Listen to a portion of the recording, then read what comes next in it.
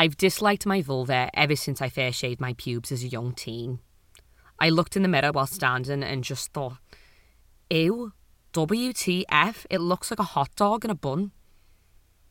My flaps definitely didn't look like any flaps I'd ever seen before, and this was very discomforting. I thought my labia were abnormal and deserved to be chopped off. I definitely wanted to get labiaplasty.